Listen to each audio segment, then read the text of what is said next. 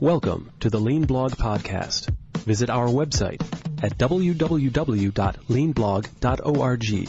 Now, here's your host, Mark Graban. Hi, this is Mark Graban. This is episode number 91 of the Lean Blog Podcast for May 24th, 2010. And today's podcast is a one-on-one conversation that I was very fortunate to have with the Dr. Stephen Covey at the recent Shingo Prize conference in Salt Lake City. Dr. Covey certainly requires no introduction, but what does merit mention is his recent appointment to a full professorship at the John M. Huntsman School of Business at Utah State University. And so Dr. Covey was very involved in this year's conference, including a keynote talk. And after the short discussion that you'll hear, I'll take a few minutes to share some of my thoughts from his keynote and the relevance to Lean. It was such a pleasure and a privilege to speak with Dr. Covey. I want to thank Bob Miller, the Executive Director of the Shingo Prize, and Steve von Niederhausen, the Marketing and Communications Director for the Shingo Prize, as well as Michael Ockley, who works for Dr. Covey and the Franklin Covey Company. I want to thank them all for their assistance in creating the time I had with Dr. Covey. And in the later podcast, I'll have a separate conversation with Bob Miller about his views on Dr. Covey's work and his relationship to Lean and the Shingo Prize. I think the one question I would ask for your thoughts on, Toyota talks about this principle, respect for people principle, or often they refer to it as respect for humanity principle. And I was wondering if you could share some thoughts of the importance of respect in a workplace. What does that really mean? I think that it's of profound importance because it means you are caring and you trust them to do the right thing. And trusting employees, you were talking earlier about the industrial model. Trust seems to often not come with that. Would you agree? It doesn't come with that. And the industrial model is an obsoleting model. You supervise, it's command and control, it's top down. Right. It's just, but there's such codependency about it. And so we have a situation now, maybe even to convince the industrial world that this industrial model is obsolete. It's hard to do that. Yeah. Because they're so used to it. Kissing up to the hierarchy. Mm-hmm. Do you have a sense? Have you been able to visit with Toyota to see, how they're doing in this regard? I have, and I was with the president of Toyota in Japan.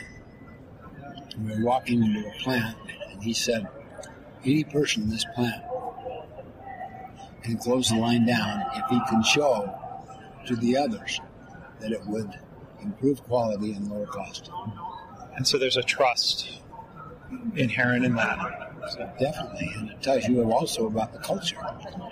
If he can show to the others. So it's very exciting to have you, participate in the Shingo Prize conference and share your message with the Lean community. What are your hopes? Do you think involvement in your professorship with Utah State to try to help influence?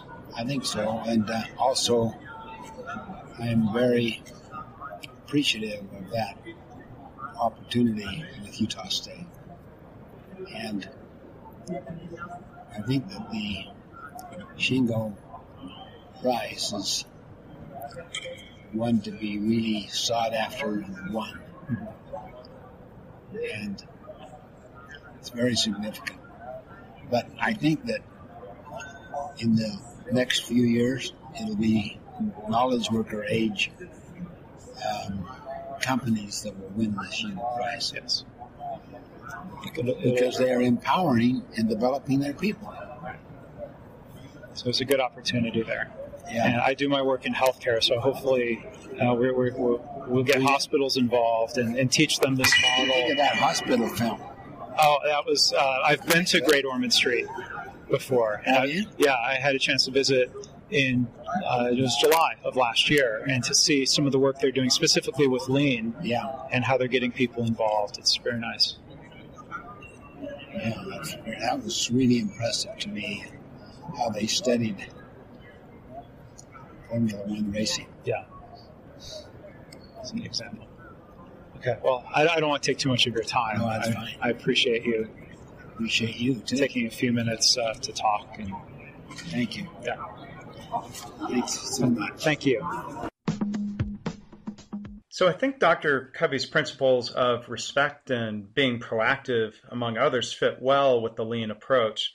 At the Shingle Prize conference, a senior leader from one company told me that his company has been teaching their managers the Covey methods each year and every year for the last 15 years, and that he thinks that those teachings have been the secret to their lean success at that company.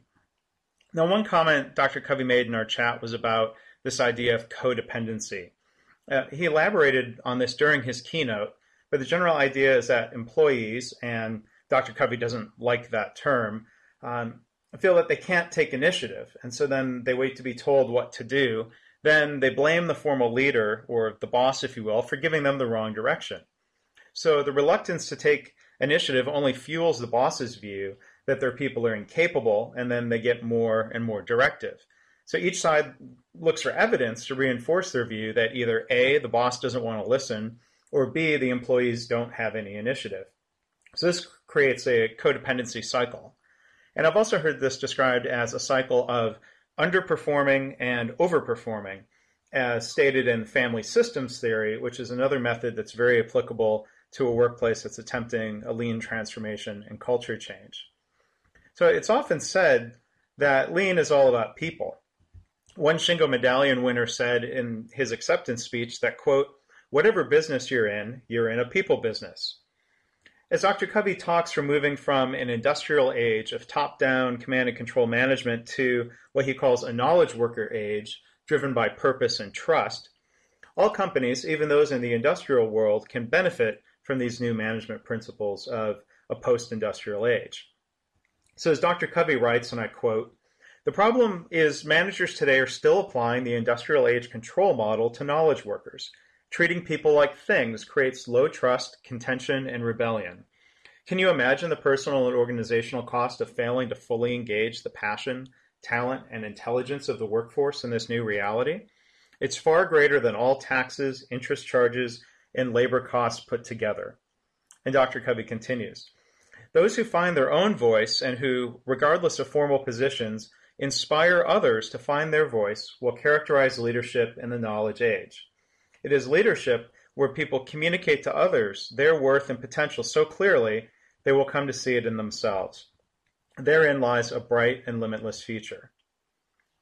So that's the end of Dr. Covey's quote. And these are ideas that align well with the Toyota principle of respect for humanity. As Taiichi Ohno, one of the fathers of the Toyota production system, said, "Respect for humanity is a, quote, equally important pillar, end quote, with the other principle of eliminating waste." You need both, and arguably it's the respect for humanity principle and truly living and embracing that allows an organization to flourish. Those organizations that think that lean is just about forcing waste reduction in a command and control way won't be as successful as those who truly respect their employees and their employees' humanity. So I appreciate Dr. Covey's message and how it fits with lean. On a more personal note, I have to comment a bit about the background for our recorded discussion. So Steve from the Shingle Prize organization had been trying to line up the interview all day long, and we finally had a chance to have our chat during the reception that was being held before the award ceremony. So that explains the background noise, which I apologize for. But it was a special moment to sit and talk eye to eye with Dr. Covey. You get a sense in talking with him that he's very present, as some say, that you have his full, undivided attention. And that's a special thing. And when I was starting to tell him that I appreciate his work and his involvement in the Shingo Prize, Dr. Covey said back to me, you may have heard this, "I appreciate you." And it seemed very, very sincere. And so as I was trying to be respectful of his time, considering that others wanted to talk with Dr. Covey, I ended the interview and stopped the recording, but Dr. Covey continued to chat for a few minutes. He was very kind and very giving of his time, so I very much enjoyed that. And I want to give thanks again to those who helped to line up the interview, and thanks to you for listening. If you'd like to participate in some discussion about this podcast, you can go to the web at www.leanblog.org/91. That's the blog post for this episode of the podcast, where you can chat and discuss this with other listeners and other blog readers. Thanks for listening. This has been the Lean Blog Podcast. For Lean news and commentary updated daily, visit www.leanblog.org. If you have any questions or comments about this podcast, email Mark at leanpodcast@gmail.com.